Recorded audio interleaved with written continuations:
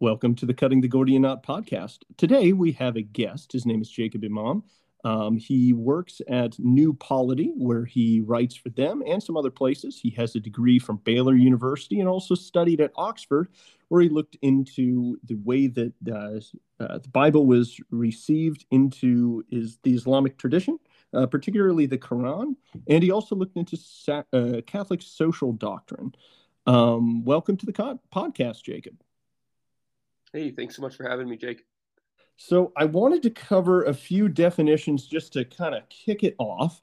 You often hear profit being talked about, and you don't often hear it being defined. Now, in other of my episodes, I've talked about profit specifically, but we want to make sure that we're kind of using the same words here. So let's hit that, and then we have a few other definitions. So, how would you describe profit? And if you want to take a step further, what role does it have in shaping economic interactions between people? Sure. Well, I think profit is just more or less a technical term that just means financial gain. I mean, people talk about it as the sum difference between your revenues and your costs. I think that's a fine definition. I'm sure that there's a huge culture around the world, the word that obviously stems from things like the profit motive and such that brings it outside of that more technical definition. At the baseline, the historical Catholic tradition has not thought much of this idea, and has the Catechism of the Catholic Church actually explicitly condemns it in paragraph 2424. But the notion that you're going to need some profits to ensure that your enterprise continues on is doubtless just a fact of doing business in our modern world. But that's obviously a different phenomenon altogether than what has been considered to be the profit motive as the sole driving force or the primary driving force behind business. Gotcha. So I knew this would take us to wonderful places, and it has already. So can you explain what exactly the church has condemned? Sure. So I would gladly. How about I just read off what the Catechism says, and Oh then we yeah, can go for it. talk about how that works. We are fans of the catechism around here. Okay. All right. So this is, again, I give the citation. It's a theory that makes profit the exclusive norm and ultimate end of economic activity is morally unacceptable.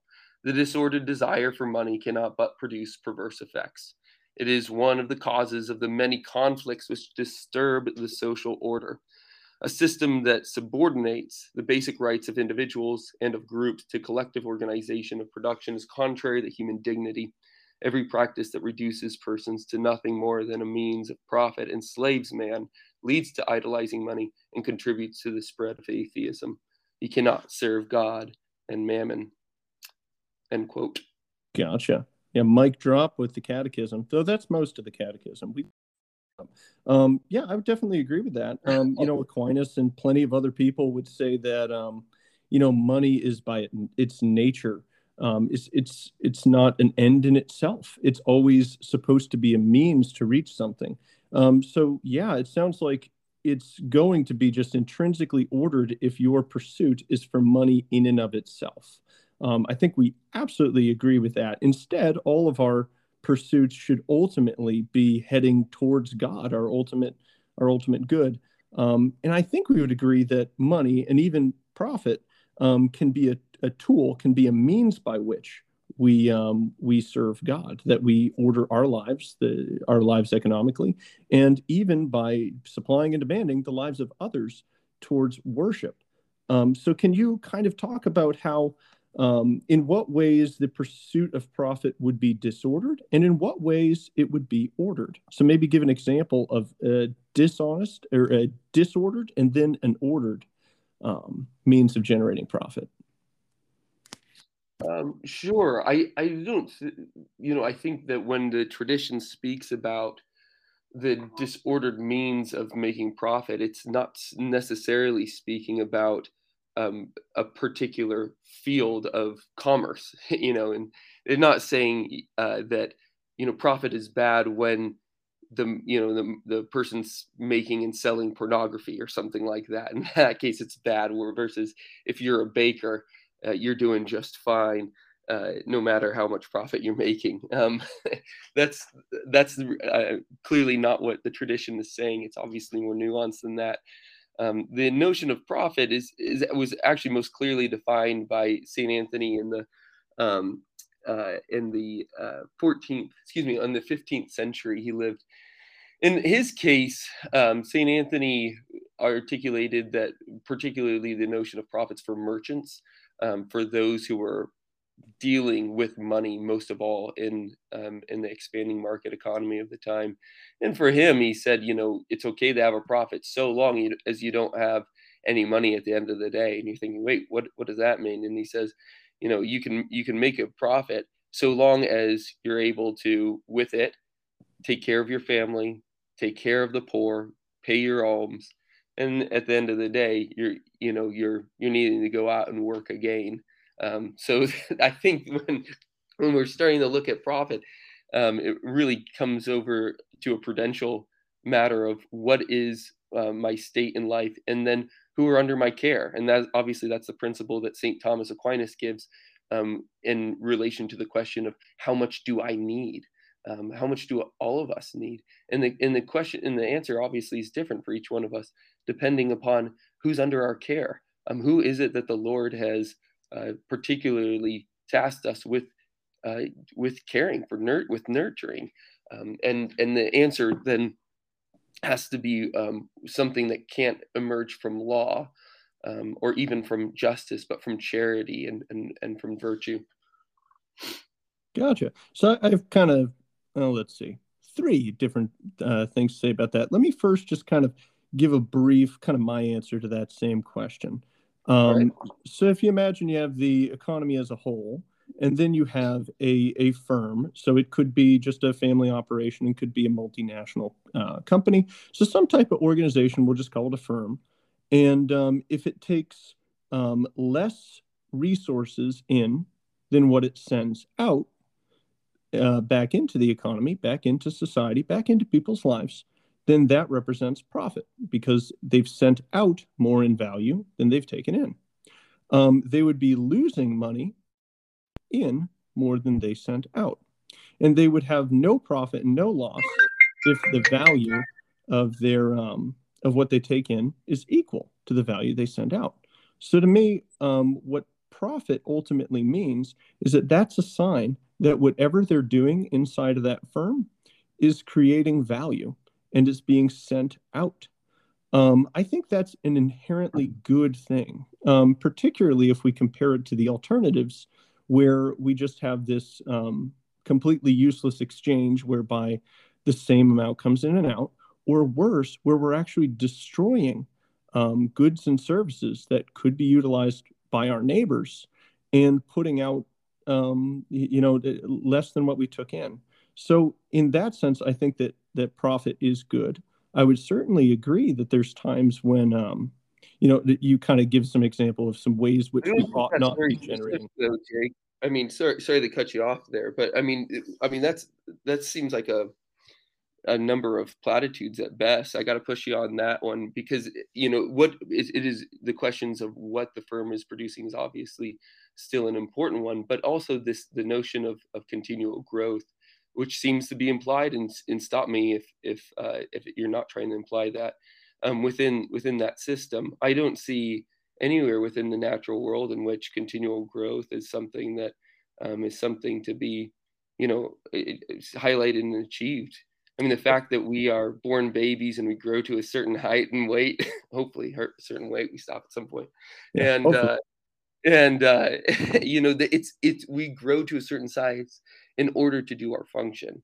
Yep. And that's the idea of continual growth really is not sustainable. And guys like Adam Smith and Ludwig von Mises talk about this, and this is the emergence of a state that's ever growing with it to be able to keep up with these with these firms or with these banks or with these ventures.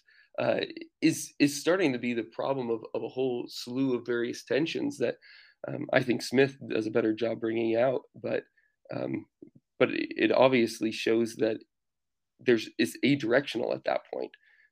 That if you don't have an end in mind, then there's really no clear cut purpose. And as you began the conversation very well, I thought with the notion that everything does have to be ordered towards the glory of God, that we are setting up His kingdom here by the help of His grace, and hopefully by the inspiration, or only we could only do it by the inspiration of His Holy Spirit. Um, that is directional. That it has an end. There is a strong purpose there, and so there's really no place within our tradition for continual growth in that way. So but I understand. I think more generally what you're saying in terms of um, the need to creating value. I mean, obviously, that's what our work is supposed. That's what work is. That's what it's supposed to do. Right. Well, I might surprise you then. So I don't think that there needs to be continual growth there. Okay, great. And I know most people might hear what I said and react. I think that's a perfectly reasonable reaction because many people may hold that position, but I don't think so.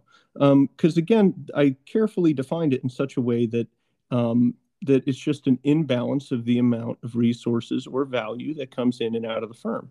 So it could certainly be a case that a beautifully Catholic community says, you know what, we don't need to continually increase the amount of stuff that we have. We think that our time is better spent in teaching the faith, worshiping God, caring for the poor, doing all these things. So instead, we could say that exact same story about profit, and we can change either one of the variables. If these firms continue to put out more than they take in, and people continually demand the same overall output, then what changes would actually be the inputs. In other words, as firms continue to do this, if we set the overall amount of value that we want from the system at a fixed, say, 100, and let's say they were generating a, I don't know, 20% profit, well, that means that we're only using 80% of resources. And then we start to capture productivity gains. So am I making sense here? So basically, either we can use more and more and more and grow and grow and grow, or we could keep the amount that we want fixed and use less and less and less as we advance and as we continue to find new and novel ways to serve our neighbor. Sure, I understand, but I guess, the part where I got off was the lack of equilibrium that ever comes, and obviously things are constantly changing. That's just life. That's just, how can you get away from reality with that? But if the goal is to like ever change and stuff, that's my major question, is that shouldn't some of our orientations be towards achieving the goals that we have set? And I like that keeping first, but I completely agree with you that things are ever going to change, and if we can do things more efficiently than we ought. Right. Yep. So I thought that there would be more agreement on that than what first met the eye, and I think there is. So I think the choice isn't between just becoming poorer, just complete stasis, and then just this free market economy, which just goes and just becomes this giant thing. Instead, we can take that other path where we set our expectations for a amount of wealth, which allows us to achieve our ends. And Yep. we, understanding there's opportunity costs to pursuing money. I mean, yes, we should do that. That's work is important, but there's also many other things. So if we do that, then it seems that the choice is actually between firms which continually are constructive or firms that are continually destructive. And I think we should prefer the firms which are continually constructive, and those would be the ones which put out more value than they take in. So I think that would be the healthier society, and I think that is what we would want in order to reach the ends which you and I probably agree with. We would want any time that land, labor, and capital to be combined, we want that to be constructive. And if it doesn't, I know it's tiresome at this point, but I think it's a very important point. If there's no profit, well, then that means that we've destroyed resources, and those resources are ultimately for all of us in the common destination of goods, though, of course, some conditions do apply. Sure. I mean, obviously, we could look at something like a university that has to run on donations or whatever else, but that's a completely different category. I just want to make sure that within the general market that um, not everything has to be a profitable enterprise. Obviously, there's a whole slew of nonprofits that can only operate and do but operate this, buying, selling, making things, but will do it at a loss in for the sake of a mission. And I generally try and think of of running a nonprofit as much like a for-profit entity as possible. But I know that there are exceptions to that. Yep. And I hate to make this, more complicated than we must, but there's a what I call a secret type of profit that most people don't know about. And you probably do. There's a split between producer and consumer surplus. So if Hmm. you normally that, somewhat balances out. The example I like is if milk is going for $4 a gallon, let's face it, I would pay five, but I only have to pay four. So that's awesome. I get a gain, that's great. And they, maybe they're making it for three. So it'd be great if we're each making $1 off this in a way. So if they decided to set it at three and make zero profit, well, then that profit per se, I mean, in a way, it disappeared, certainly in an accounting way, but in a real way, it was actually transferred. So it becomes consumer surplus. So I completely accept that there are many nonprofit organizations, and maybe it would be more accurate to call these like consumer surplus organizations, but they're just pushing that profit in the way that I defined it earlier in that broad some type of excess value over and above what it took to produce that thing. They're just shifting that to another party. And I think that's perfectly great. I like that. I want them to be profitable too, but in the way that I kind of defined more broadly at the beginning. Yeah, sure. I think that could bring us into many more avenues of conversation, but I'll let Oh you wait, carry on the conversation. great. I think we hit some important stuff here. This was simply the defining terms section, and we still have two more. I'll just kind of hit the next one first about what is the market. I think ultimately what we mean by the market is it's a means by which we match what people would like to have with what people um, can or would like to produce. So it's a means of matching people together to meet needs or wants. It's the sum of all of what we are demanding and the sum of all of that which we are supplying. That's a simple definition. Would you say that's broadly accurate, or maybe you'd nuance it? No, I definitely wouldn't say that it's the sum of all that we're demanding. I really think that, In the economic sphere, of course. well, in the economic sphere, maybe, but you find that where does that sphere begin and where does it end? I mean, that's a pretty tough. I could either take care of my mom in her old age, or I could send her out to a nursing home. One's in the economic sphere, the other's not, right? So I that's it's a tough line, a tough border to meet. I think that you need more of a de facto argument on what a market is, and today it's pretty much everything. Pretty much everything's for sale, and but historically, it was a place in town where money was actually efficacious. Whereas if you're outside of that one place in town, uh, it was illegal to use money, something like that. So you have a variegated definition of money depending of the market rather, depending on which part of history that you're looking at. But yeah, generally it's just a place of by which in a place in which you can buy and sell. I think I would just leave it as simple as that. Okay. And certainly, just because there's a fuzzy border between two things, we wouldn't say that these two things don't exist. It's tough to tell, where exactly green begins and yellow stops. But, we acknowledge that there are these things. So I completely acknowledge there are places which are kind of Yeah. pseudo economic and kind of not. And, that's blurred. I agree. I think we would also have some agreement that not everything should be in the economic sphere. And maybe we can kind of go into why in the conversation. I think we probably share a lot of those reasons. Let's move on to, um, what we already mentioned value, but we haven't really defined it. Um, where do Yeah, we I'm think interested in what this? you're saying now.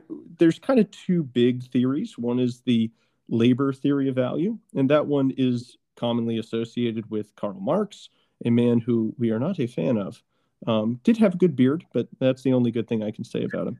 And then there's the subjective theory of value. And I know that the word subjective kind of rings alarm bells in Catholic ears. We're not saying we're radical subjectivists. If anything, I would redefine that as value rooted in the desires of a human person or something like that. But can you describe a little bit about what these two are? And maybe you agree with one or the other, a blend of them, or you've created a third. I don't know. Let us know, Jacob. Sure. Well, within the subjective theory of value, what you have there is that people make up their own definitions of what is valuable to them. The tricky thing is that it all navigates around this problem of trying to quantify what is inherently qualitative. So when you take a rose, you're going out on a date later tonight, and you want to go pick up a nice single beautiful red rose for the lady that you're going to take out, and you go to the store and you look at it and you say, this is a beautiful rose. The thorns are perfectly placed, each petal is marvelous, its smell is glorious, the red is deep. These are qualitative descriptions of something that is apt for the thing itself. But then to artificially put on the label $5, there's nothing that you can actually derive, physically speaking, from the flower that ever suggests that it is $5, that it is five, and uh, the notion really comes down to comparative products in the market. For the most part, is how theorists have defined how to derive it within this theory.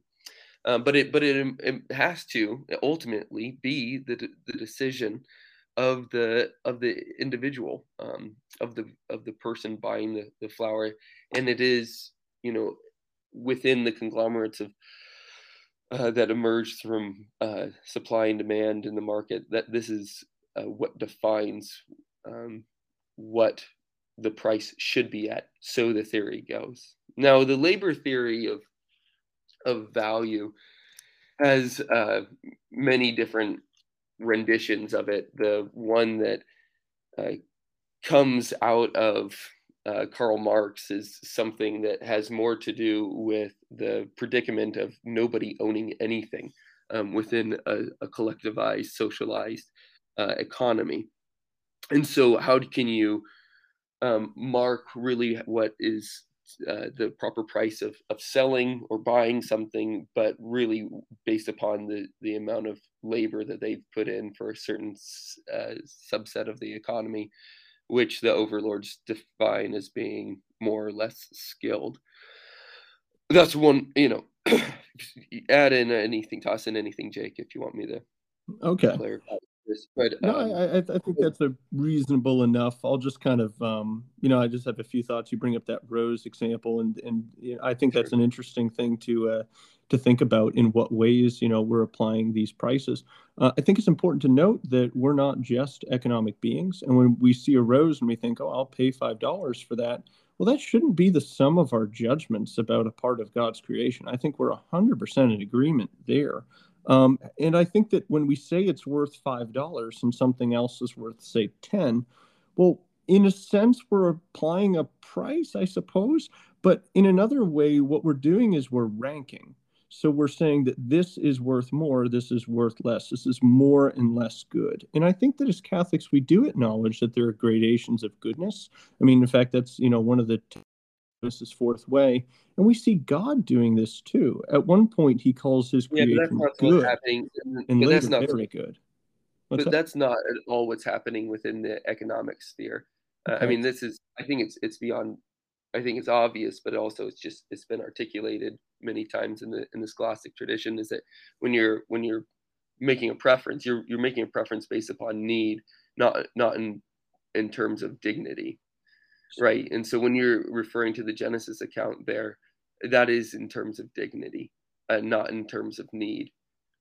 So the classic example that Aristotle and then St. Thomas goes with him is that, you know, a pearl is much more valuable than a mouse is, but mouse has greater dignity than the pearl does. So there it is. I mean, what's important to identify here is that the the mode of valuation is different within the market than it is in the mode of a theological orientation or a metaphysical orientation. And I think that's just something that we all need to be, you know, pretty well aware of, that the economy does not go in movement with that metaphysical reality that God did put in place. Of course, and that's kind of what I acknowledged at the beginning, that there's many other considerations. We're not locked into only one determination of the goodness of the rose, and that would be price. Of course not. However, I Yeah, do I think that, understand, but when you're talking about specifically, yeah, I won't harp on right. it. But So, when you're talking about particularly like, you know, God making a difference of goodness, I obviously you have to be right. I mean, that's just is correct. I agree with you. But we have to be clear about what are the different, we might say modes or like orientations that by which we're making those valuations. yep, But I anyway, think I I think agree. we've got those sussed for the most part. But maybe one other thing that we could talk about. I mean, you mentioned you know, keeping labor and capital together, and there is you know, something that, you know, there's many different ways of defining this labor theory value, and we don't have to, you know, include what I'm about to say under it. I think that it has a pretty bad reputation given its association with communism, and rightfully so in certain regards. But the whole notion of Saint Paul, who says that if you don't work, you don't eat, defines some of the labor, the actual need for someone's work to be involved in their reward. And so maybe that's, you know, you mentioned the bringing kind of a semi-distributive line of labor and capital together. I would love to ask you what you think about how do you read St. Paul's line within that value. I think that's a really good question, because, you know, I like the way you took it as kind of implying that, you know, getting gain must be included with labor that way.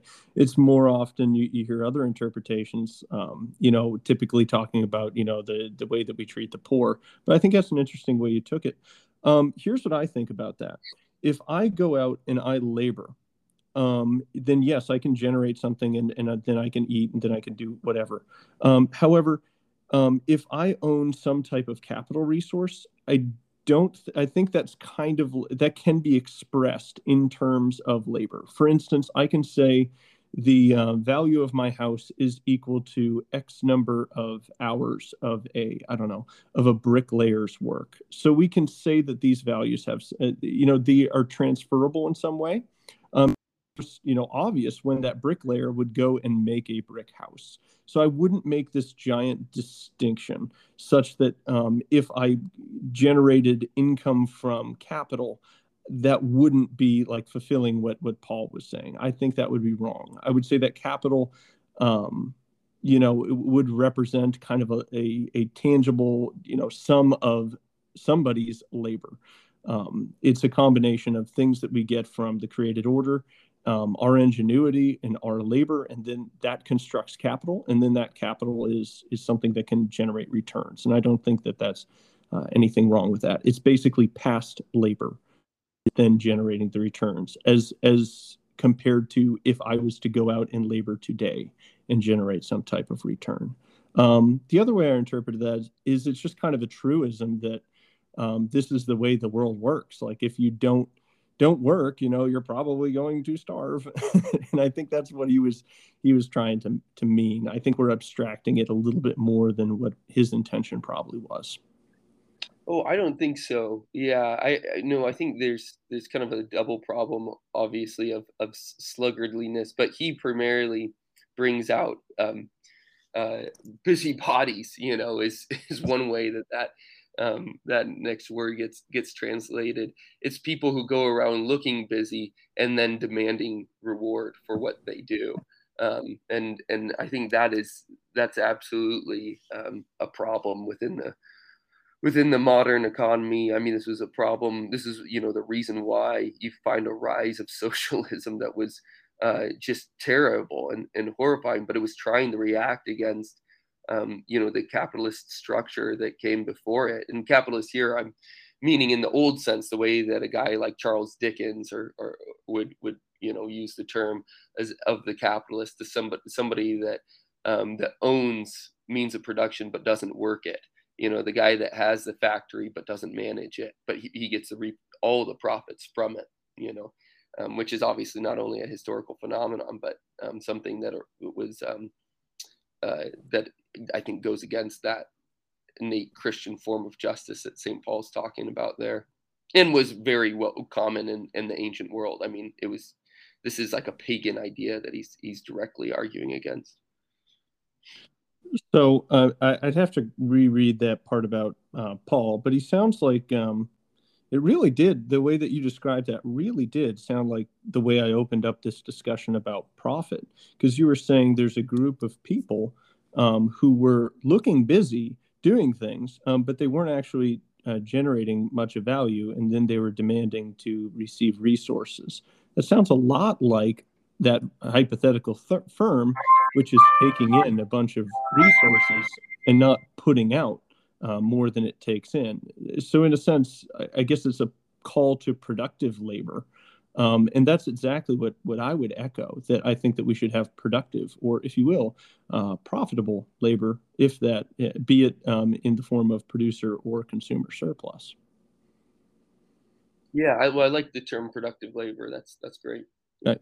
And would you, I'm not sure if you agreed or disagreed with what I said earlier about capital. I all capital resources as having been, even if it is, far, far, far in the past, it's a combination of things that we did as human beings, and the things which God has gifted us in the form of, natural resources.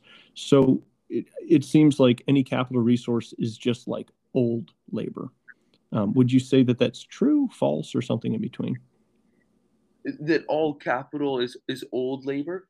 Yeah, in a Right. certain regard. The thing that John Paul II brings this out in Laborem Exercens, which was, I think, on the 90th anniversary of Leo XIII's Rerum Novarum. And he says that, yeah, that's exactly what it is, that there is a primacy of labor over capital, because of its direct um, relation to the human person. I mean, it is the human person's labor, and it is the labor that creates the capital. So there's a primacy there on multiple accounts. But the thing, well, I shouldn't say it, but rather, and of course, this then implies that the capital needs constant not only maintenance but development and use.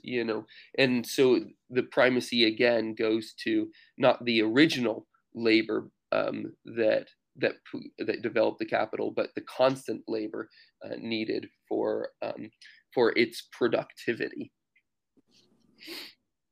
Okay. Well, let's see. Yeah, I'm going to jump back to the flower briefly, and then let's talk about some of these specific suggestions that you propose. How does that sound? Let's Sure. see. Yeah. So, one point I wanted to make yeah. I mean, is, sorry. you talk about all these wonderful things about the flower, and then its price of $5. I think that we do have a place where we can kind of fit this, in that there's types of consumer surplus which can be not quantifiable, that there are innately qualitative. I think that's great. We don't have to be gerrymandering everything into fear. And there's a sense in which these economic exchanges, although they, money on one side and a good on the other, yes, but there is a sense in which it's a gift to the other person, that this is something which comes out of the uniqueness of one human person, their creativity, their unique, blend of, land, labor, capital, intelligence, imagination, all these things. And they can present something unique to their neighbor. And I think it's in the order of justice that when they make this exchange, if it's not a gift, then there ought to be something in return. And I think we would want to do that. But yeah, could you reflect on in what sense these economic transactions are a gift to our neighbor? Maybe you disagree. And to what extent those characteristics which go over and above just price value make it a gift? Or maybe you just want to say, I think you're totally off base, Jake. No, I mean, within the Catholic tradition, everything is gift. I mean, this is it's not a nice sentiment. It's just a metaphysical reality. The fact that God created the world, he didn't need to create the world. He was not Aristotle's God who had to make the world. He really had no choice over the matter. It was like a supercomputer. No, he willed it into existence, and through that what philosophers call the donation of being, he gave all of us the chance of not only the chance, actually the actuality of cooperating within that cosmic gift. But I say that's not just a nice sentiment, it's a metaphysical reality. So then how does that apply to economics?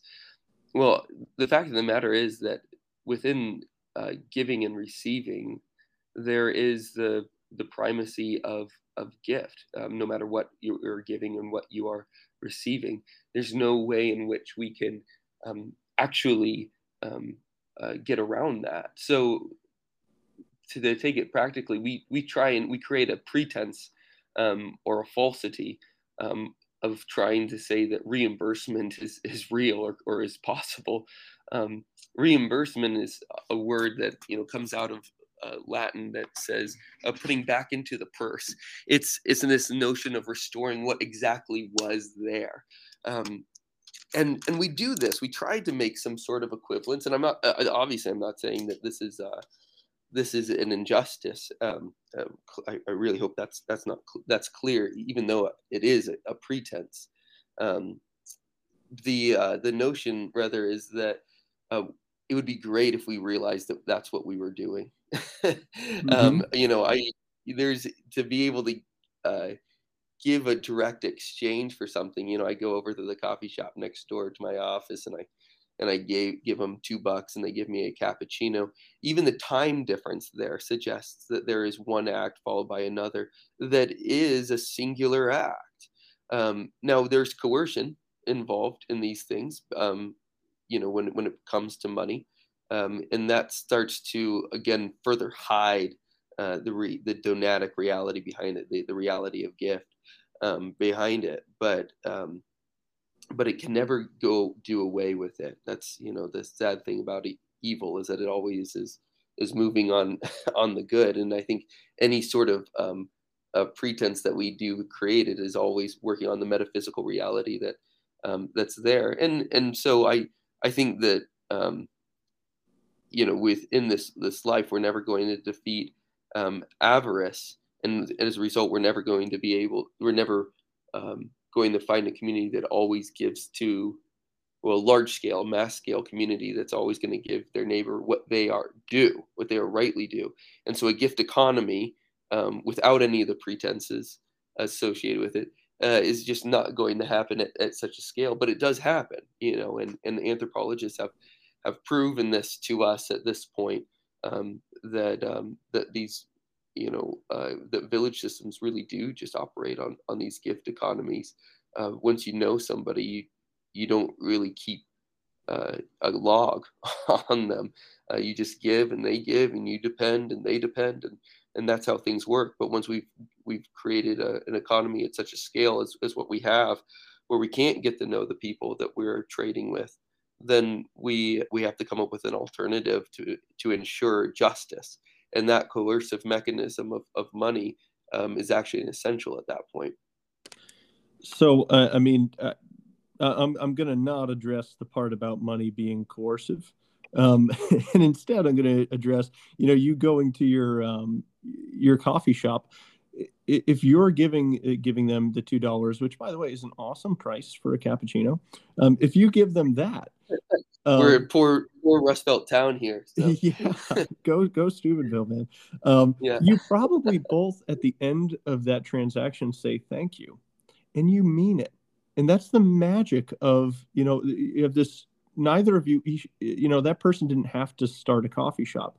You didn't have to go to that coffee shop, and yet you both wanted to. You both wanted to exchange, and the oh proof yeah, is the fact that you both thank each other. It's a tacit knowledge of the gift of that surplus that you're both receiving. That's a good thing. totally, Um, yeah, totally. I don't want to say. I think there's Saint, not Saint, rather, Blessed John Duns Scotus brings this out explicitly at one point in one of his discussions of economics, is that um, because there is that reality of gift behind every exchange, we should lean into it as much as possible, as much as we're able to. Let's lean into it, and the further that we can orientate ourselves towards that, or towards that nature of gift, um, the greater that our souls will be, and as a result, the structures that our souls create in society. So, yeah, absolutely. Let my negativity on coercion not stand against the tradition here. So, and, and you said something else that kind of rang some bells, and that is, in these small villages, they know each other, and I'm sure you're familiar with like the Hayek's famous knowledge problem, and how that's solved in the market through a price system. So in a sense, prices do allow us to extend the knowledge which would be in a village to a much larger village, in fact, worldwide. It's a way of knowing other people's needs and a way of knowing other people's desires. And it's not total, it's not complete. And I totally agree, it's a different mechanism than you would have in the village. But I kind of have an example for this, and that is kind of like the active versus passive transport inside of a body, where the family is like the lowest, the smallest group of in a civilization. It's like the cell. It's true there's parts in it, but there's parts in a cell. Maybe you have your kid, the Golgi apparatus, and one of the parents, the nucleus, right? But the way that things are distributed here are, I'm sure some cell biologist is going to correct me on this, but as I understand it, it's chiefly through diffusion. Things just go from one place to the other. There's a concentration gradient, so that if there's a lot over here, well, it's naturally through entropy going to go to the place where it has less. And that's a proper mechanism for something of that scale. And then in our bodies, as we continue to go up, although there's some amount of it that goes from cell to cell. Water would be a great example. Salts would be a good example. There are walls that prevent everything from going there, because that wouldn't be for the good of the whole body. Then as we continue to scale, we find things like a circulatory system, which allows the active transport throughout the body to deliver unique nutrients, to remove concentrated wastes, to do things which allow for a body which is much more than the proverbial jellyfish, but it's even like mankind's body. So that's the way I see the price system, supply and demand, things like that. It's like an active transport system which allows for that further differentiation. And I'm going to really lean on the new polity understanding of something here. Your friend Andrew Willard Jones, I read his book, Before Church and State. It was awesome, by the way. Give him an air high five for me. And he talks about how the peace is, and I'm going to get this a little bit messed up, but my summary, the peace is bonds of love between radically differentiated persons. And I think that that's made possible through markets. I mean, there is, to some extent, a bond of love between. Yeah, I'm sorry. What was that? I think according to Andrew's line of thinking, I think it's impossible through global markets. Yeah, that's very interesting. I think I would disagree there for kind of the reasons we were headed towards. That there's that thank you between you and the person at the coffee shop, but it very well could be that the coffee beans came from, Colombia. And although I wasn't able to say thank you, I am thankful to that person in Colombia and thankful to the people who transported it there, et cetera, et cetera. And to a very small, there's some relationship of peace. There is a type of love for neighbor that we both gave a gift to one another, even if I don't know them. I find that quite beautiful. I think that's a wonderful. Yeah, I guess I understand the epistemology that you're talking about, and I think that's one of the places where the Austrians are fundamentally right, is within their epistemology. I think that there's something far more complicated um, in the means by which, in the mechanism by which money changes the form of society and thus our ability to love one another. So gratefulness is not obviously the same as love, Yep. and so within the operations at Bay, we have to understand, like, how is it that that any technology, new technology, reforms the order of society. All technologies do that, right? I mean, if you have a car, then you need roads, then you have to live somewhere else. If you have the railroad, then maybe your kid's going to go away and he's not going to live in the same village as you are. So now, as a result, I need a phone to be able to check in with him. I mean, just, with any new technology, the order of society is going to change tremendously, and money is no different. It is still a piece of technology, and so the ability to be grateful to somebody that you don't know is actually more of an ethereal notion than anything that can be concretized and personalized. And you can't fund. I mean, it's just another one of these problems that the church has pointed out to us throughout the years, is the inability to love what you do not know. So, anyways, I think we should probably move on subjects, but there we can just identify a difference that we have. Gotcha. Yep, and I'm fine with that. Let's jump right into ostensibly this episode was about all this was the preamble. We were going to talk about brainstorm a few means by which we could reach common ends. So I think we agree a lot about what we would like to see in society and what we would like to see economically. We want people to be able to deploy their talents creatively. We want people to be able to have work which is dignified, which can support their family, which can allow them to fulfill their vocations. I think we agree on a lot of that. We don't think that money is a final end. We think that charity is a call that's incumbent on all of us, as is care for the poor. There's a host of agreements, but let's talk a little bit about some of these suggestions that you've offered in the past to kind of reach some of those ends. So I'll list the three that I found from you, and let's just start from the top. And I think the first one we'll agree on a ton. The first one is limit time in school. The second one is nepotism. And the last one is mandatory rent to own. So comment on limiting time in school. What do you think about that one? Well, if I can recall back to when I wrote that, the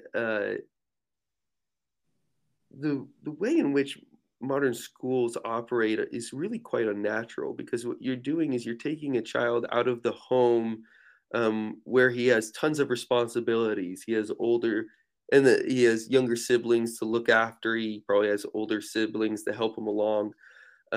He has duties. He has tasks, and that are really, like, needed for the sake of the household. Um, and of course he has things to learn. But when you go to the school, you remove yourself from that hierarchical environment, where you no longer have people to look after. You're in a grade. Everybody's in the same class as you. The only person that kind of help is the guy who's struggling to understand. But it's not like somebody who can't put on their shoes yet, or needs a diaper changed, or you mentioned it. So and to have that is being one of the most formative, being, the 8 hours of your life every day during the points when you're most awake and during most fun formative moments of your life, um, is not orientating you towards a proper understanding of care. I think, I definitely see this in my own life, and obviously, uh, yeah, I'm in the academy. I value education so much more than the next guy. So I'm certainly not trying to say anything negative about education. Just really the manner in which we're doing it, and to be able to raise people up in an environment in which they are actually needed, is as fundamental um, nurturing and forming souls who will be good members of the economy. I think I wholeheartedly agree with all of that.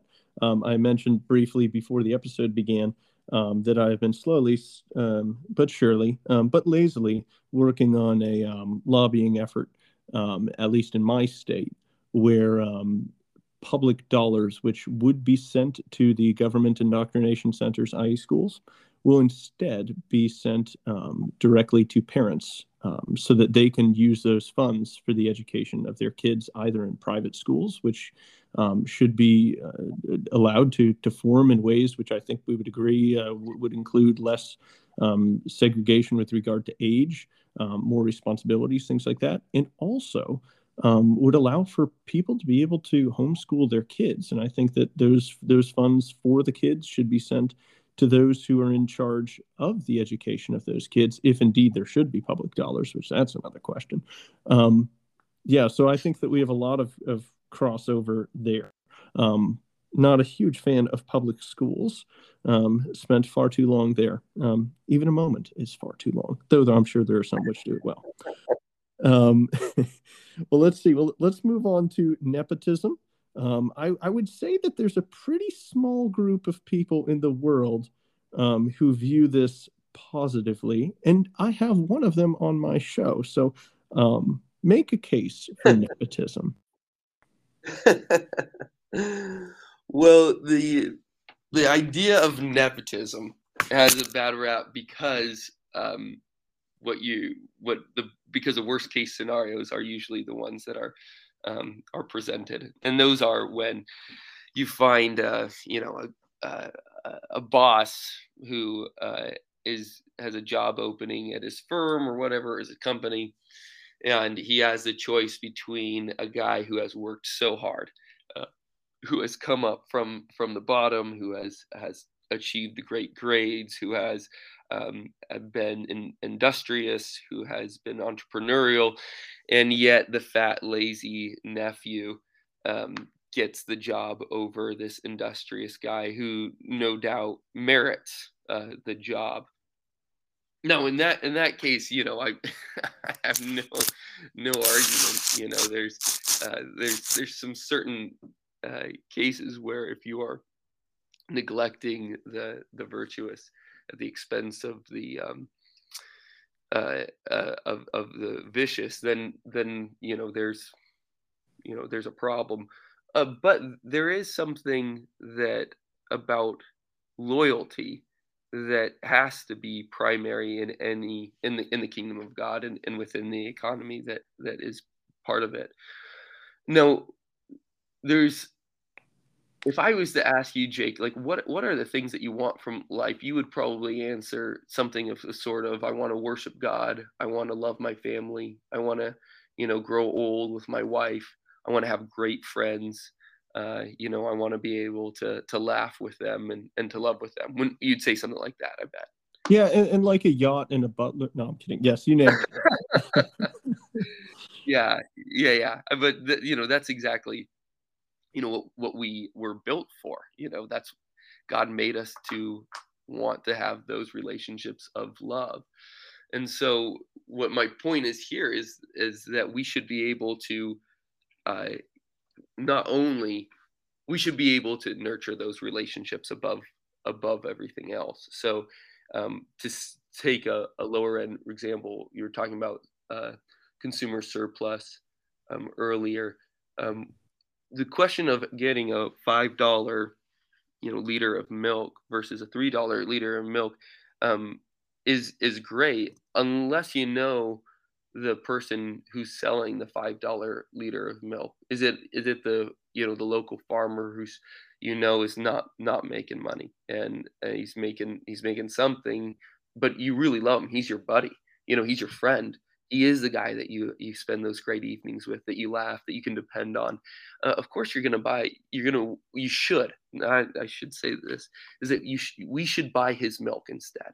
Um, we should do the things that we can in order to keep the loved ones close. Because love is primary in this world, and ultimately, that's the reason why we want to buy coffee beans roasted by our neighbor rather than from Starbucks. That's what I'm trying to suggest here. And when it comes to nepotism, actually like hiring out um, people that are related to us, it should be done only in that same vein. That's my argument. Okay. And I think that there are some merits to that. And, we're kind of hitting on the tension between subsidiarity and solidarity. And, it's a prudential judgment to know exactly where we're placed on that. But let me just put out a few comments that, Wait, I'm that kind sorry. of came up. Wait, I'm just sorry. Just to clarify, I certainly understand. I mean, this is a conversation of solidarity, no doubt. I Hmm. mean, that's how I'm not sure where you're taking the subsidiarity from, Well, or where you see the. let me just kind of roll through some of these here. So, yeah, because that might take us a wee bit off track, but not too terribly much. To me, I'm kind of viewing that as to the extent, I'm kind of, all right, I will address that. So, with subsidiarity, we have a role first for ourselves, our families, then our community. Solidarity would relate to, all right, yes, but that's kind of the outside dimension of it. It's not just the things which are directly under our care, in this way, but it could relate to a much wider context. Oh, I see. Yeah, I wouldn't Yeah. define it that way, but that's fine. Yeah. But anyways, that's my plea towards nepotism is we need to start raising up those that we're in Gotcha. communion with. Well, let me So. put out a few things, and I think we agree that first scenario there was an injustice, right? That person, worked hard, was going to be able to provide, for the common good through their, specially, honed in labor because they were going to be awesome at the job, but instead it goes to dude's lazy nephew. So there's some amount of injustice there, and I don't think that you were supporting that type of case. But I think we can agree that no good society could be built on injustice. That wouldn't be Oh, obviously. better. Oh, So I hope that needs to go without we're saying. Yeah. that goes without saying. So we're not saying that like bringing about this type of injustice is like good for society. And then that brings us to, you point out that yes, but we're pursuing a good, and that good is loyalty. Um, However, on this, I'd kind of push back saying loyalty is not just economic, and I'm sure you would agree. But to say that we want the good of that nephew, I don't think entails that we should give the nephew a job which he did not justly earn. I think that we ought to do everything we can to cultivate virtue in that person. And I'll accept that there are some times that might involve giving him a job, but that shouldn't, and maybe a job that he's not going to be great at, but I don't think that should be our default knee jerk. Instead, we resorting to prayer, resorting to drawing him into communion with people who are more virtuous in those ways which he struggles. Like all of those would be my first stop, and I would imagine they'd probably be your first stop too. So I just don't want to kind of put this up as an example of I um, no, I don't think so actually. I guess that is a difference. So if we're talking about, the lazy nephew who, went to undergrad and studied business management, and then you get him a job at your investment bank. Well, obviously that's stupid. I would not suggest that. I'm talking more like you have a small business and you need somebody to sweep the floor. You gotta put these people to work, because this is, I mean, this is something that John Paul II and Leo the 13th and Pius XI, I mean, just like everybody, in our magisterial tradition of the last 150 years have said, is that we got to put people to work. And I think if there's a lazy nephew in your basement, he's not going to do any better if he doesn't have a job. He has to work. That's going to be one of the things that dignifies him. And but just about anybody, actually, I mean, that is true about anybody. Even if you have a good nephew, then, but I think there's an obvious injustice if you're putting out a job offer online and then you hire somebody that's related to you. I mean, I have a problem with universities. Universities do this all the time, where they'll have an internal candidate that they really like, but then they'll put out feelers at a national level to make it look like it's just, and they'll bring everybody in and they'll interview them. But then at the end of the day, they're just going to pick their internal candidate. I mean, that's profoundly unjust. And it's also Right. just stupid. It's just evil, actually. Right. It's deceptive. And that is obviously not what I'm talking about. I'm trying to say, prefer the local. The locality is related to loyalty, because loyalty is nothing but love. Love for something insofar as one belongs to it, and that is our eternal end in the beatific vision. Praise be to God. May we get there, and that is what we're supposed to be praying for here. Thy kingdom come, and that's how we are supposed to bring the heavenly Jerusalem to the earth now. So again, I think we have two different mindsets in terms of economic activity. You obviously are thinking of things at a more global level. I'm thinking about things more at a local level. That's props. Those are two parts of our world.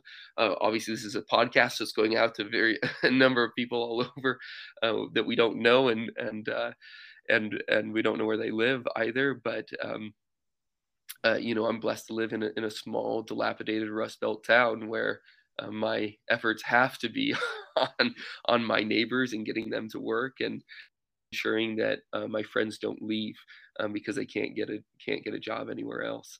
And I think that's been so life giving for us here. I'm profoundly grateful for that, and but that's not something that is easily translatable to laws for a globalized society.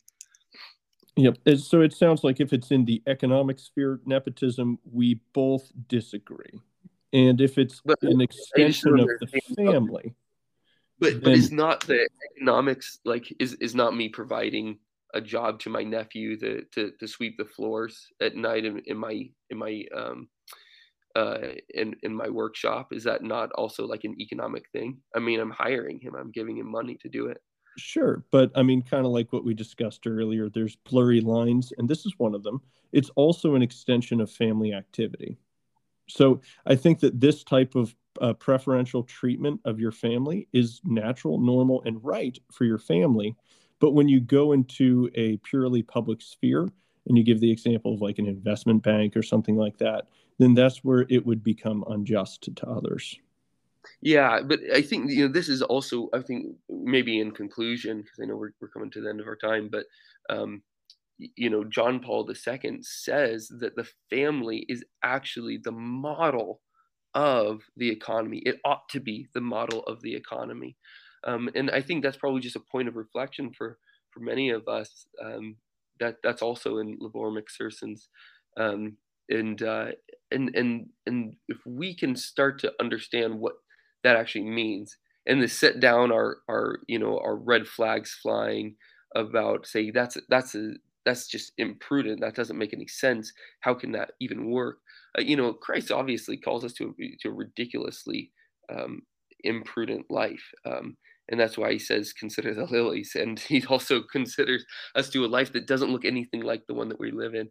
And I think that we need to catch ourselves. A lot of Catholics in the modern world, we will readily say, I think we live in a post-Christian age. Look what people are doing with gender and with whatever else. But we have to also realize that how, or think about how much does that actually apply also to the economic sphere? Like, how much is this post-Christian as well? What did it look like, back when Christianity did reign? When you mentioned before Church and State, that excellent book that Andrew Willard Jones um, produced. What did the economy look like then, and what does it mean when the Pope says, with the weight of the magisterium behind him, that the family really ought to be our model for the economy. So, anyways, I don't want to suggest too much right now, but I think I just want to encourage people to take that as a point of prayer and contemplation, and a bit of research as well. So which pope was that, did you say? John Paul II. Gotcha. So he is a pretty famously free market pope, I'd like to point out. And I'd have to read the context, of course, that he's saying that. Um, and, it's important to note people from Chesterton to Hayek point out that if you take all of the dynamics of a family and you extend it to its state, it can be tyrannical. And that's what he's suggesting. And there are Oh, he's not ways saying in that there which. should be a father. No, he's certainly not saying that there's like a father overlord of the economy. I mean, that's Sure. absolutely not the So case. there I are mean, oh, so sorry. I'll kind of leave that be pending context. I think that there are certainly distinctions that we should make between the way that a family uses resources and trades them and the way that a country would. And since he was a very free market pope, I suspect he would agree. Um, Yeah, I mean, it depends on what you mean by free market, because he's obviously, like, I'm pro free market. I don't want an overlord. I don't want a tyrant. I mean, all the popes have said this very very readily, but at the same time, he was a pope that was uh, that minced no words when condemning things like capitalism. He calls it an error. He says, that uh, it is that which bred socialism, that we would never even have to have had communism had we not had first the error of capitalism. So I mean, I think that this is just something that spins us upside down, most of us conservative Catholics, and we're like, wow, what does this mean? What does this imply? Like, there's so many things about the free economy that we live in, that this just seems like basic Catholic values. Is he doing away with those? And I think on many of those friends, we just have to say no. I obviously, like, for freedom we've been freed, St. Paul says, so it can't be any of those. um, but when it comes to aspects of our economic life that are not perfectly ordered to the common good, those are things that we just need to return to the tradition and see what they mean, and see how our life should be changing. so I think that capitalism is, it was invented as a pejorative term by Marxist thinkers to criticize, what was going on, namely in the Industrial Revolution. And I think that there's a lot of things that Industrial Revolution. A lot of that was market power that certain people had, and in large part because of rent-seeking political connections. I mean, look no further than Rockefeller later becoming the governor of New York. Like there's a very tight intertwining of companies with governmental power, which allowed for monopolies. Like Standard Oil went a long time before being broken up. So there are abuses there, and that's commonly just called capitalism. But I've been defending free markets specifically, and I believe the Pope did also. I'm sorry, I'm kind of doing a speed round. You bring up so many things, and I'm like, oh, I got to hit them all. But you're right, we're running to the end of the time. I also like to point out that a lot of the modern economics was actually birthed from Dominican Spain. A lot of that came that way. I certainly think that freedom's important, and also in economic life, so that we can have freedom for ultimately serving neighbor and God. So I think we would agree that we need a system which is predicated on that. I certainly think that we're both overall free market oriented, and I kind of said my piece about active passive transport, the importance of that, and how we can thank people, and even will their good economically through trade. And let me just hit, I know I'm hitting a bunch of things. As far as the locality issue, I'm actually known for a saying, and it goes like this: everywhere is local to somewhere. Um, and yes, I understand that we have some unique responsibilities to the place where God put us. That's absolutely true. But just kind of give a scale of this. When most of the West did the massive lockdown during the recent pandemic that you may or may not have heard about, um, there was an economic crippling, not so much of us rich Western nations, but instead of poorer ones. In fact, I believe it was the World Bank that estimated that something like 80 million people dipped into $2 a day poverty. And over that number, it was like 100 million people went from having enough food to becoming food insecure. So there is, we shouldn't be myopic when we're looking at our economic choices. Yes, it's good that you provided for that, neighbor that you mentioned who's a farmer and needs to get $5 for milk, but there's somebody who needs to get, $1.50 for that giant sack of coffee that he hauled out of the mountains in Colombia, and that's somebody's uncle, that's somebody's dad. Yeah, but we don't know that person, and so our loyalty is not to them. This is, well, I think if we don't understand that we really got to understand that. I actually think that's like one of the most fundamental things that we can understand in this life. Um, that we are responsible to like our neighbors first. It is those that we know that we can actually pour ourselves into. Otherwise, we're just like, we're just like that guy that, in Dostoevsky's, I can't remember, Dmitri, is he's in his the Brothers Karamazov, as he's like mourning over all of these injustices in the world that he's reading about in the newspaper, but he just like walks past the peasants as he goes down the street. I mean, there is just no praise that I have for talking about or like the crazy things that are going on in the rest of the world, but then not doing anything for your neighbor. I think that you find this in many politicians, and I'll take a swipe um, at AOC. When she's complaining about all the crazy things going down in Haiti, and she tries to get on board and says that even my grandmother has had her house destroyed, and so a whole bunch of people raise money for her grandmother and give it to her, and she says, no, no, no, no, no, like, no, I'm not going to accept that, that dirty money. It's like, wait, what are you talking about? You can't just say that you're going to be a part of the corporate machine, be part of the state apparatus, and we'll take care of all the problems indirectly. So no, we got to take care of the problems directly.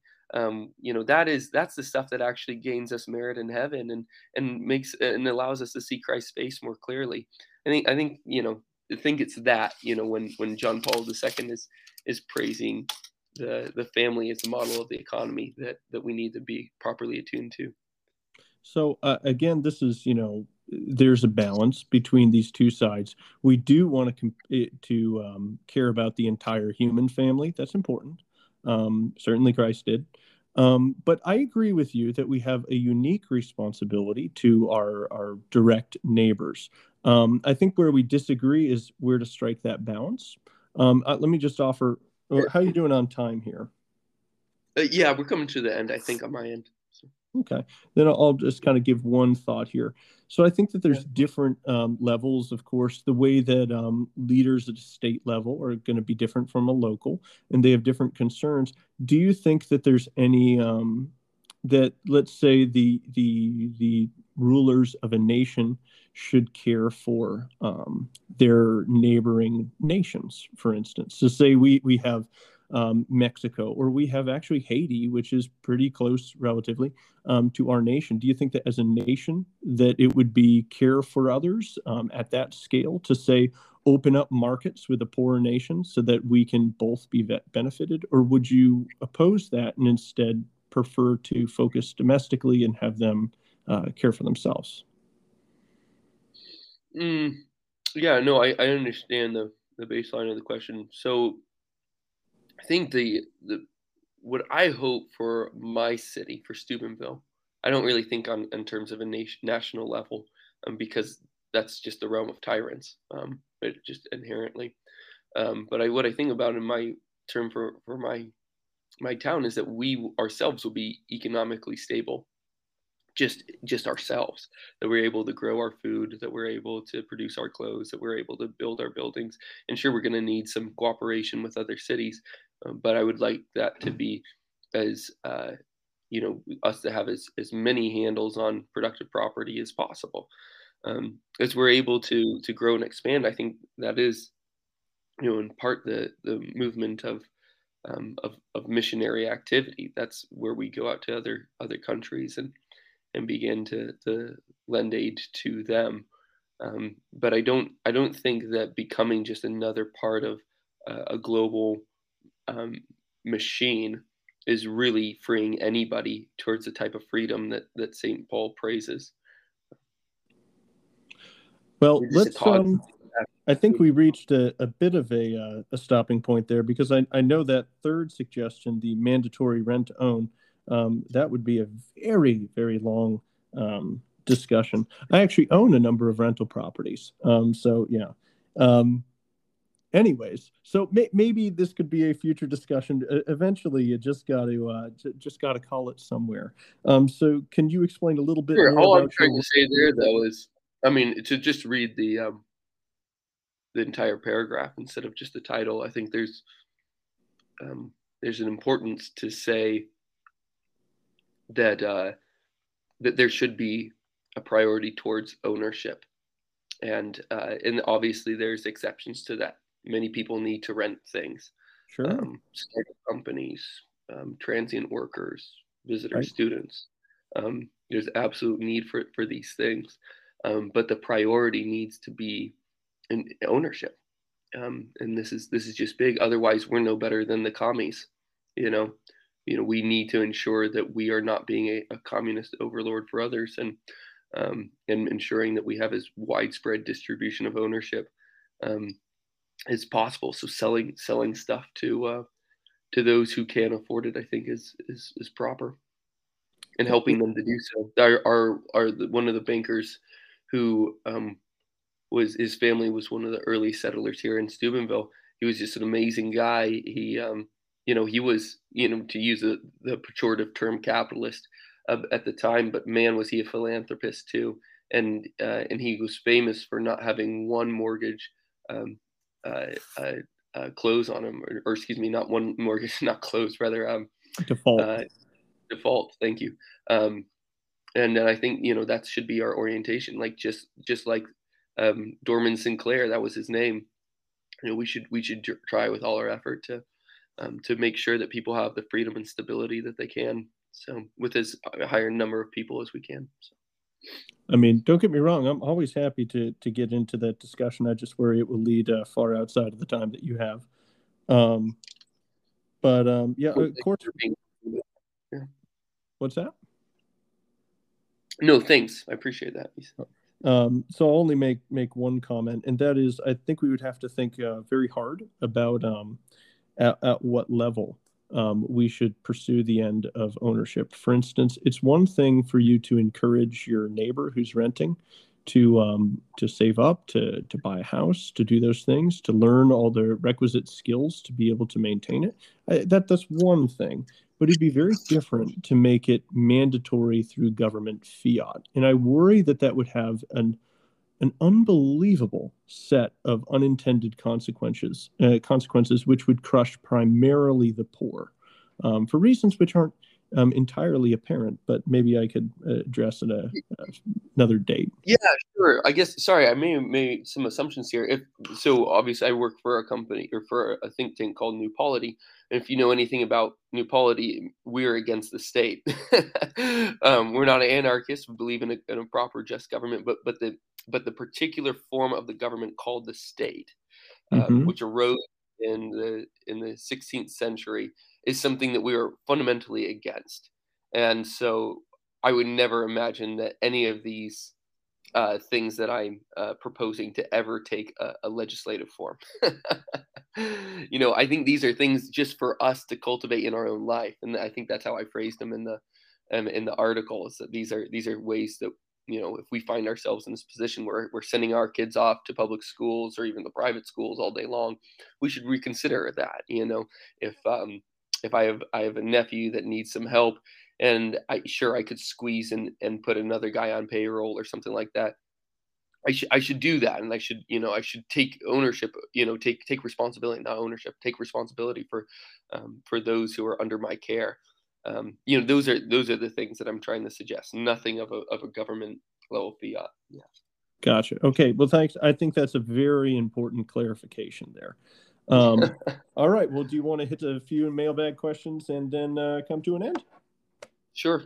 All righty. Let's see here. First question is, rank your favorite 5 books of the Bible. Oh, amazing. I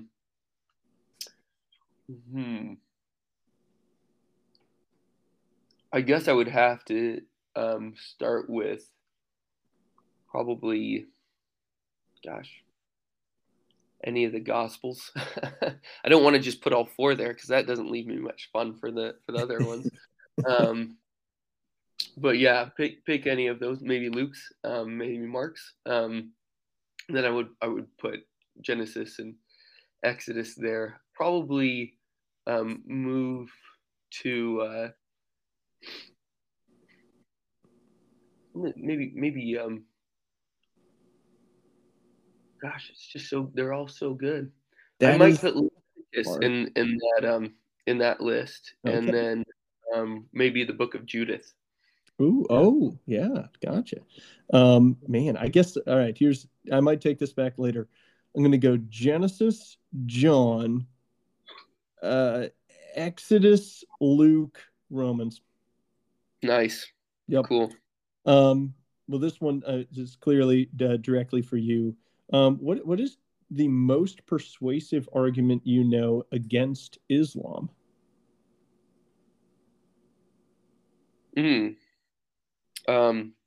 Yeah, good question. I think that I'm quite partial to the argument on the change of the biblical stories. So, for instance, in the story of the Annunciation, in the sacred scriptures, you have the angel Gabriel coming to Mary and really asking her permission for this to happen. God needs her consent, and that is why everything builds up in the story to her great fiat mihi secundum verbum tuum, let it be done unto me according to thy word. And the early patristic tradition takes it as such. They understand it as a divine wedding proposal. This is why Mary is considered to be the spouse of the Holy Spirit, the one who overshadows her. And in the Quran, all these interpretations, I think I've proven, I hope I have, that all these interpretations were known. And so when the Quran takes out that subjunctive fiat, that let it be done unto me, and put into God's own mouth as an imperative, kun, it's saying be, and it is. He's taking away that divine wedding proposal, that nuptial intimacy, that need for human consent to be able to breed that real love as a result, between heaven and earth. And there's many different apologetics against Islam, all of which have their place. But I think that just an appeal to beauty, an appeal to love, an appeal to freedom has done a lot for my soul. Nice, nice. Well, the next one's much easier. What is the best tasting color M&M? I'm going with blue. I'm going with blue, and I'm not looking back. I think the handful, just take a full handful, The random grouping, abandoning yourself to divine providence. I like it. And the last one is owning a pet a form of kidnapping? And would making it love you be a form of Stockholm syndrome? There's some comedian that does a little bit about how dogs just naturally do love their owners, and so you have to think about that one dog that Hitler owned, and he was just so excited. It's like people could say to the dog, he's the worst man that's ever lived. He says, I don't know. I just love him. And I think that's hilarious. No, none of that could apply because animals are, supposed to be, under our dominion. Yep. They don't have rationality, and so they couldn't have Stockholm syndrome. and that, like all things in the cosmic hierarchy, all things within proper subsidiarity is that the care is for the lower within the place, what's good for them. So that's how I'd answer it. They are finding their highest use in the service of man. You're welcome, animals. Well, awesome. Well, I'll remind listeners that if you enjoyed this episode, and if you have friends, and if you like sharing, to share this episode with your friends. And if you didn't enjoy this episode, to share it with your enemies. Do you have any last thoughts, or did you want to let people know where they can find you or your work? Yeah, sure. We publish everything through newpolity.com. There you find our major topics are money, gender, politics, law, and technology. So come find us there, and we'll make sure to say a provocative thing or two. All right. Well, thanks so much, Jacob. I appreciate having you on. Hey, thanks, Jake. Appreciate it. Thanks, man. Welcome to the Cutting the Gordian Knot podcast. Today we kind of have three topics. However, the first topic is going to take most of the time as we're reading from one of the articles on the site titled Scrupulosity, You're Playing a Loser's Game. Now, the two questions we're going to pull out of the mailbag today I think relate to this topic. One is, what is the unforgivable sin? And the other is it okay to skip Mass because you're sick? So we kind of have a theme going on this episode. Now, if you've ever been on the Catholic internet, if you've ever been on maybe Catholic Reddit, for instance, you're going to find a lot of people who have questions which are quite scrupulous. And then on the other side, you're going to have a lot of people who kind of practice too much of a permissive brand of Christianity. So you get a lot of flack for telling people, hey, don't be scrupulous, because most people's problem is that really they don't care about sin enough. So I think that we found a way to kind of thread the needle on this one, and that's by addressing the paradigm that people are having here. And I think it's overall reasonably good advice. But without any further ado, let's jump right in. Those struggling with scrupulosity often get the advice to focus on God's love for them, His mercy, and His grace. And that's all well and good, but this doesn't address the person's paradigm for thinking about the Christian life. So here's my advice. Stop playing a loser's game and start living like you want to win. A loser's game is not a pejorative, but a description of the optimal method to be successful in a given decision matrix. In a loser's game, the goal is to win by not losing. Think hide and go seek, for example. A winner's game is where you must outperform in order to win. A foot race would be an example of that. In most scenarios, we play with a blend of these strategies. For instance, when planning for retirement, someone might hold some safe assets to make sure that they will survive with basic needs met into old age, while investing the rest in more risky assets that might yield incredible returns. In this way, a baseline is maintained that ensures against poverty, ruin, and starvation, yet the possibility to capture a huge upside is also on the table. I contend that most people play life like a loser's game. Don't fail, don't look silly in front of your friends, don't get fired, don't take a risk. This is why the most sold cars are always the most boring cars. People are fixated on their new purchase's potential problems. Will it break? Will it cost me a lot at the pump? Will my neighbors look down on me? Will I be able to afford the payments? People who really love cars ask very different questions. They ask, is it the fastest? Is it the best off-road? Does it make me feel exhilarated? Will my friends think it's awesome? People who really love cars are trying to win at finding a car, not just avoid losing.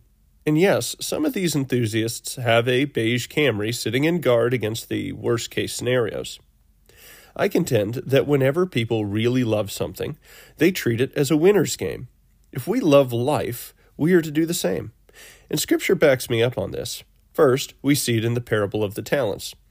The servant who tried to not lose the talent and treated his task as a loser's game was condemned, whereas those who took risk out of love for their master and enthusiasm for their task are commended.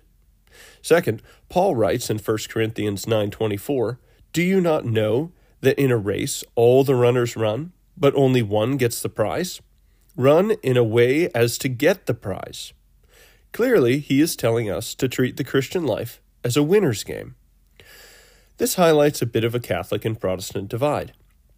Many Protestant theologians describe salvation as Jesus strictly obeying a moral law, or the Levitical law, which was too hard for any person to ever obey. He then receives salvation as a result, and his perfect lawfulness is credited to our account, and our sinfulness is credited to him in the double transfer, as they put it.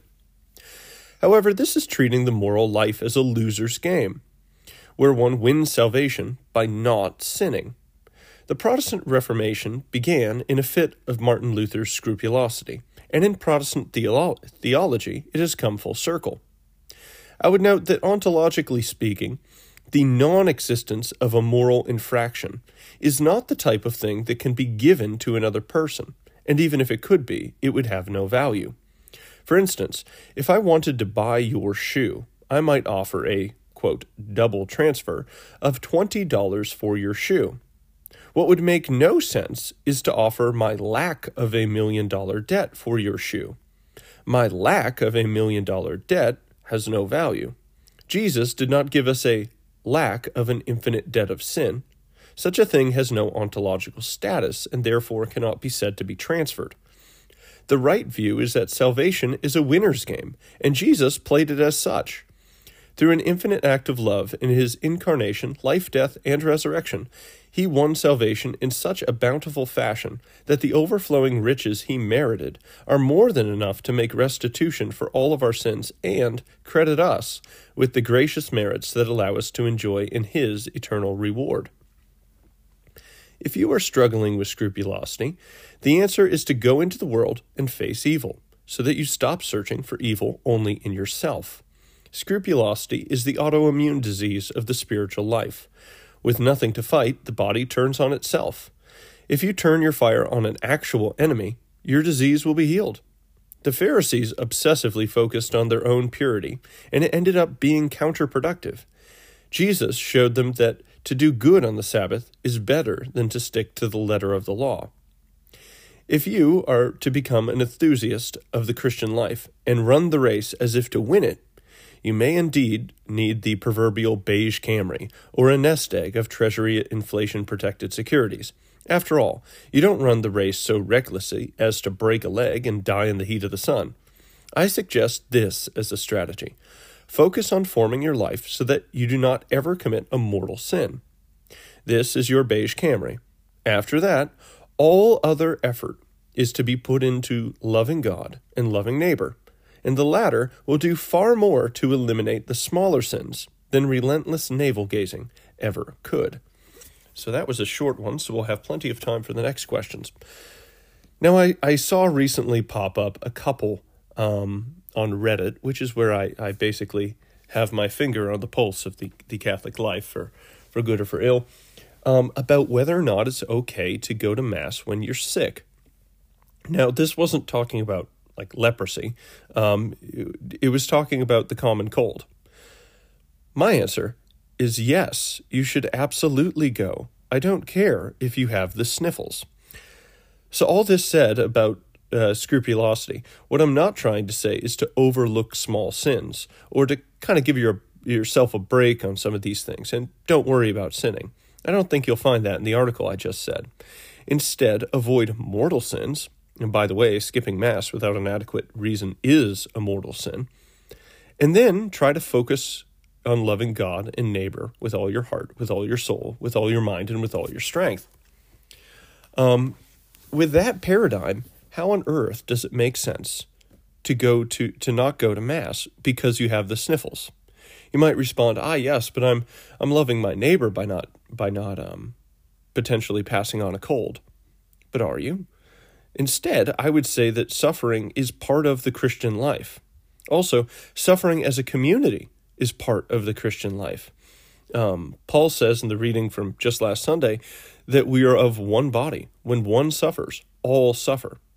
And one part of the body is not going to point to the other and say, you made me suffer. No, it just joins in that suffering. I think there's something inherently redemptive about that. I would also say that it's a physical way of training what we want in the spiritual order. If you can't tolerate somebody coming to Mass with a cold that may infect you and make your life uncomfortable, I ask you, how are you going to tolerate the sinner who comes into Mass, the sinner that desperately needs to be there? Because let me promise you something. That sin will get on you. No, you might not catch that sin. You might not practice that sin, but it will affect you. Sin is inherently corrosive to relationships between God and neighbor. It is what is counteracting love.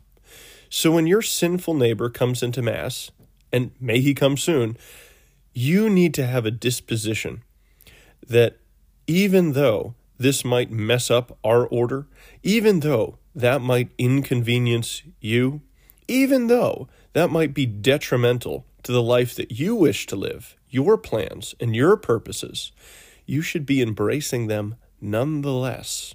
So we live a sacramental faith. We see a strong parallel between the body and the soul. In fact, the body is the sacrament of the human person. It is the symbol, and it's the thing.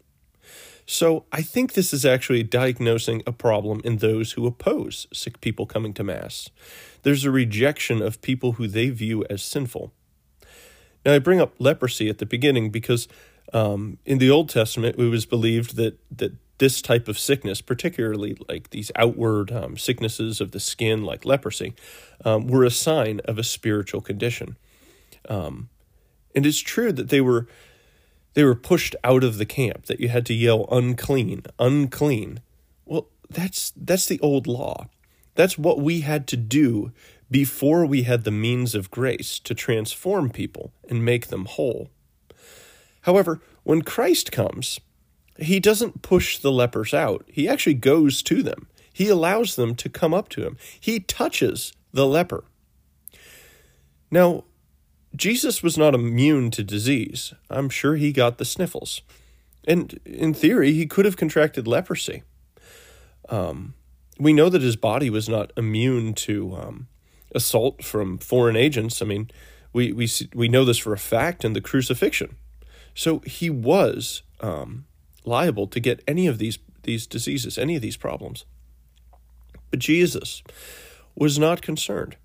He was willing to go to the leper.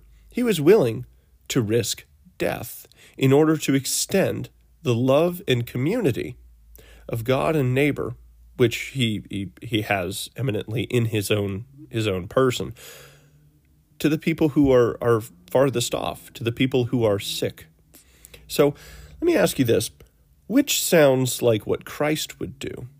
Do you think Christ would want the people with the sniffles to come into church? Do you think he would?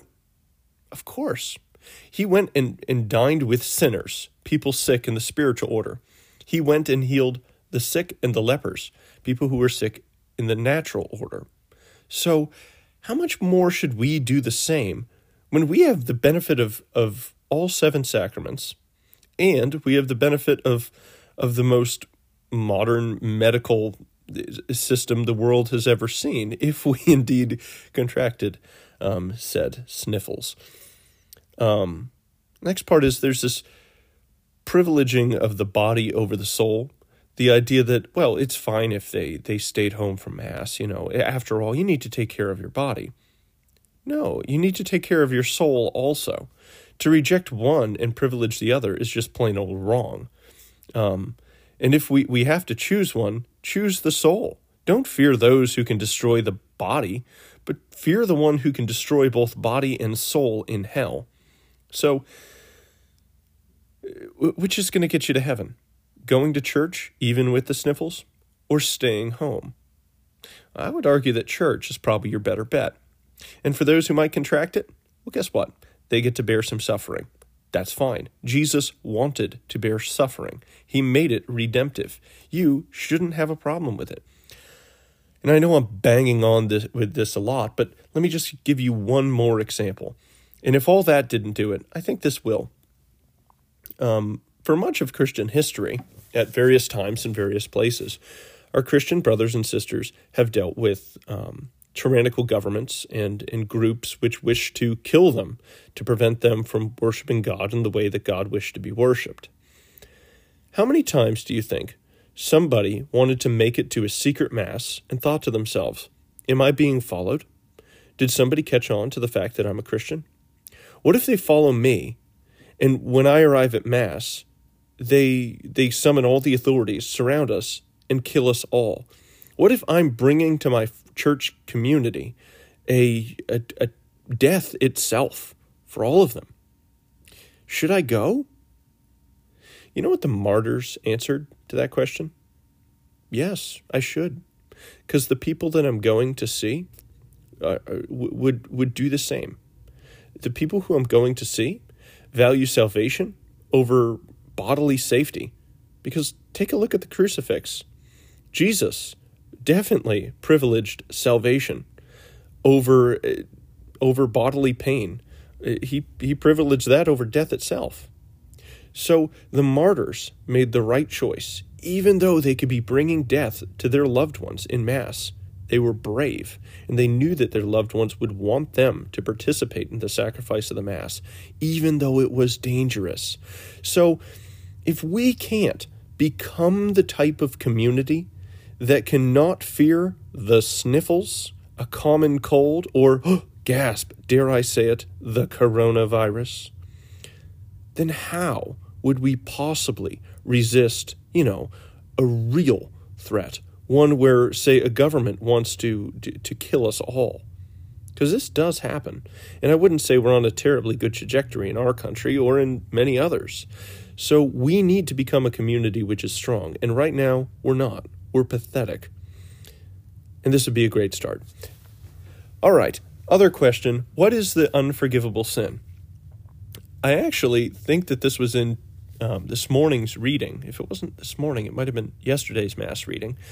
The unforgivable sin is referenced in one of the Gospels, I think Luke. And that's where people were telling Jesus that what he was doing was by the power of demons, specifically Beelzebub. He responds that that you can blaspheme against the Son of Man, I believe, but you can't blaspheme against the Holy Spirit because that's the unforgivable sin. So what on earth does this mean? Is there something that we can do whereby God just thinks, well, that's just a bridge too far. You can't mess with the Holy Spirit. You're just going to go to hell no matter what you do.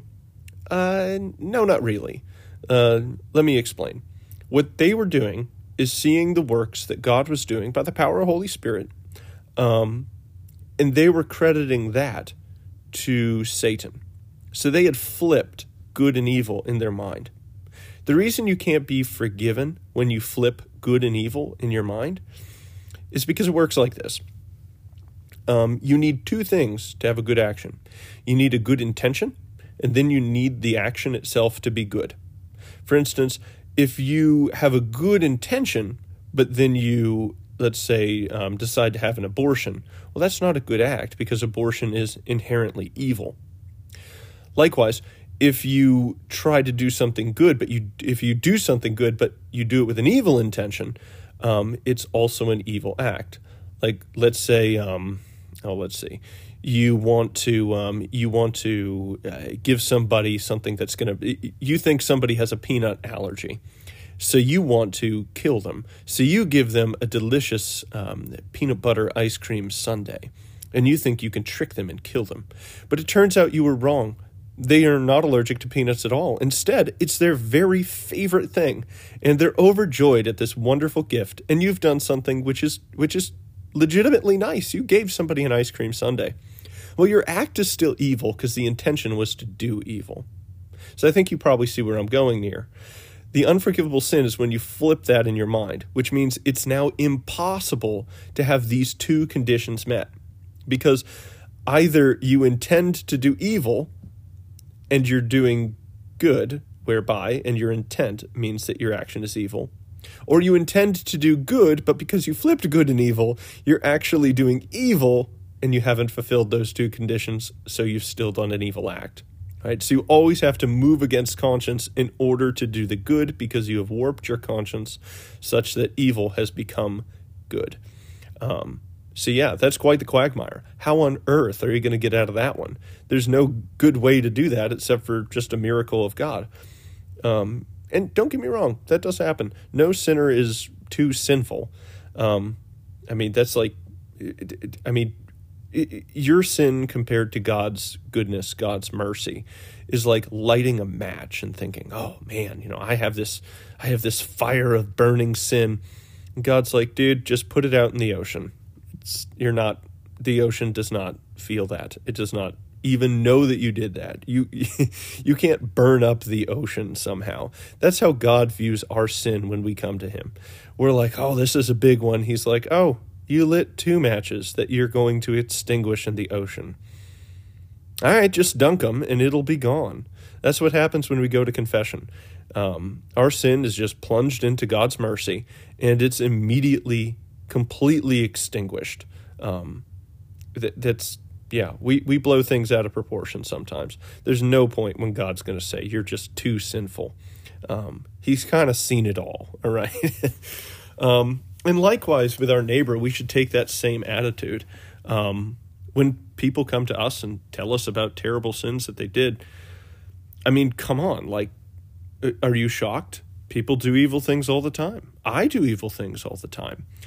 We're all sinners. We have a fallen human nature.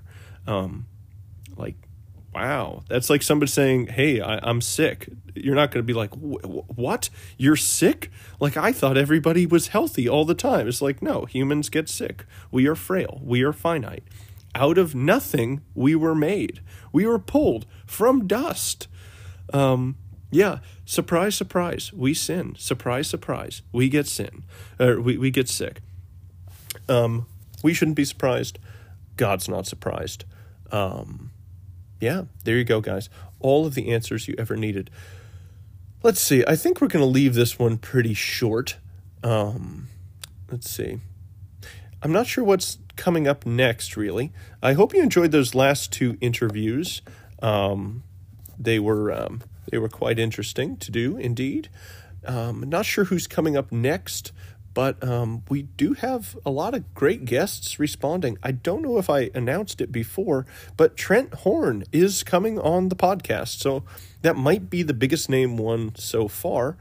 And we're going to be talking about Catholic economics, though I don't think we're going to be treading the same ground as we did in the last episode with Jacob Imam. Instead, I think we're going to narrow it down to distributism. At least that's going to be our kicking off point. So I hope you enjoy that one too. All of the economic episodes get far less attention than the theological ones. But I don't know if you're familiar with economics, if you're one of the listeners. This isn't just a peripheral topic. This wasn't just gerrymandered into this podcast. Let me explain a little bit about what the point is. I call it cutting the Gordian knot. And I think in the intro episode, which I'm sure nobody's listened to, I laid out a bit. But in this context, a problem is presented to Alexander the Great. And it's hopelessly tangled. And it would take unbelievable wisdom to untangle it. And instead, he takes this creative, out-of-the-box solution by just cutting it. So that's what we're attempting to do, to swing the double-edged sword of faith and reason, to use the tradition of the church, to use the wisdom of others, to apply creativity, to cut through some of the chaos, the disorder, the confusion that we find surrounding tough topics. But what topics do we choose? Well, I hope you've seen the theme by now. In the case of the Gordian knot, the question that was answered by cutting this knot was who would rule, because the person who cut it would become the ruler. So again, why these topics? Well, we cover faith. Well, what's that? Well, it's working through questions which are difficult. And when we cut through them, when we achieve clarity, we find out about the rule of God. We also deal with some political and economic topics. Well, again, these can be thorny and confusing. So we apply the tools of our faith, we apply reason, tradition, scripture, and we find out, well, who will rule economically, politically. This is about rulership. And then you'll notice that we even have things about fitness. We have one about anxiety. Well, how do these fit? Well, that's self-rule. So each of these are centered around rulership, but at different levels. Again, rulership of God, rulership delegated to man by God, and finally, self-rulership. So that is the theme. I probably should have explained this more in different episodes. I guess I kind of assumed that people would dig into the myth and apply all the parallels, but yeah, I understand that some people were a wee bit confused. But nevertheless, that is the point. So that's why I encourage you to listen to some of these economic ones, because right now we have people who are entirely opposed to our Christian faith, who seek to usurp the just rule over us and others. And if they do so, they're going to make a world for us where it will be difficult to be virtuous and easy to be vicious. But true government does the exact opposite. It makes it easy to be virtuous and difficult to be vicious.